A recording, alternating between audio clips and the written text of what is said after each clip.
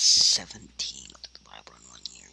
Today's focus passage is Psalm 15, 1 through 5, where it says, Lord, who can dwell in your tent, who can live on your holy mountain, the one who lives blamelessly, practices righteousness, and acknowledges the truth in his heart, who does not slander with his tongue, who does not harm his friend, discredit his neighbor, who despises the one rejected by the Lord, but honors those who fear the Lord, and keeps his word whatever the cost, who does not lend his silver at interest or take a bribe against the innocent. The one who does these things will never be shaken. So yesterday was the description of the sinner or the fool. Today we're going to see the description of the godly. Today's psalm answers the age-old question: what sort of person experiences a deep relationship with God and a strong sense of his presence? So Psalm 15 suggests that we lose a sense of God's presence, or even cause God to withdraw his presence from our lives through ungodly behavior. Through ungodly behavior, dishonesty, and deceit, slander, or selfishness. For this reason, we should examine our actions daily. Confess and turn from our sins, strive to live for God's approval, and realize that to lose touch with God is to lose everything. Over the next 4 verses, David gives us a clear picture of the kind of person who experiences a deep relationship with God and a strong sense of his presence. So verse 2 tells us this: the one who lives blamelessly, practices righteousness, and acknowledges truth in his heart. So the phrase lives blamelessly refers to a life of integrity, which means that the truth of God is not just something you can proclaim with your mouth and not believe in your heart. To the person who has a deep relationship with God and a strong sense of his presence, the truth of God is not just something that they know about on an intellectual level, but is something that they know about on a much deeper level, because it resides in their heart, which is their inner person or their inner being.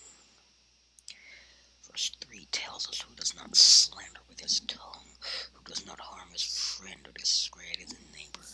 So slandering and discrediting come from an attitude of hatred and a desire to harm others, because God does not tolerate either an attitude of hatred or a desire to harm.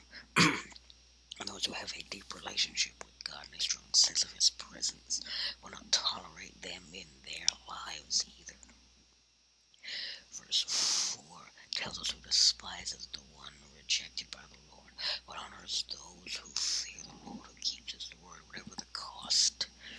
So despising the wicked and honoring God and honoring the godly are attitudes that show that we are made in God's image. In other words, we love what he loves and hates what he hates. And now we come to the tricky part of this verse: who keeps his word whatever the cost. God puts the highest priority on personal integrity, which is character, honesty, honor, and faithfulness, as it relates to keeping our promises and commitments to God and to others. It's better not to make promises than to make them and then break them. God is a person of his word, and he expects his followers to be people of their word. This was true in the Old Testament, and it is still true for New Testament believers.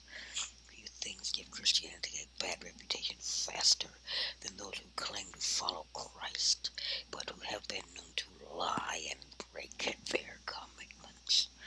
Some examples of how we break our commitments include not paying our bills on time, not giving our best effort at home, school, or work, or not being honest in our relationships with others. We must follow through on our promises and commitments, even when they turn out to be more difficult than we expected.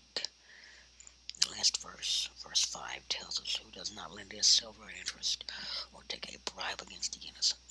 The one who does these things will never be shaken. So the command against lending at interest was only applicable to fellow Israelites and not to foreigners. However, those who are close to the Lord will follow the spirit of the law, not just the letter of the law.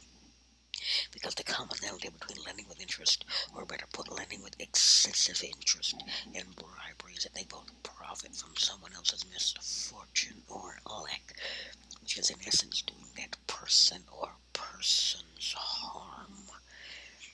Finally, we are told the person who does all these things will never be shaken, which means they will be secure because because they would have a deep relationship with God and a strong sense of His presence in their lives. What does your life look like? Are you the fool? Are you the godly? Or are you somewhere in between? Ask God over the next several days to reveal to you the answer to these questions, because the answers to these questions will determine where you will spend eternity. And tomorrow's Bible readings are Genesis 37 through 38, Matthew 12, 23 through 45, Psalm 16, 1 through 11, and Proverbs 3, 27 through 32.